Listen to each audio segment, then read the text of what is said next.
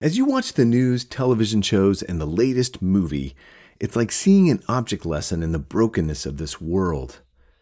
Two questions that need to be asked in light of what you see. One, what is God doing about this mess? And two, is there any hope for this broken world? These are two monumental questions for the ages.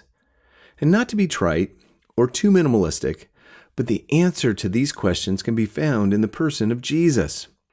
Not that it's a simple answer, and even after studying it out, you need to know that the world will remain broken for some time. Still, the answer does find hope and solutions in the life and death of the man that many call Christ. Pick up one of the accounts of his life and see how God answers this multi-layered query with one man.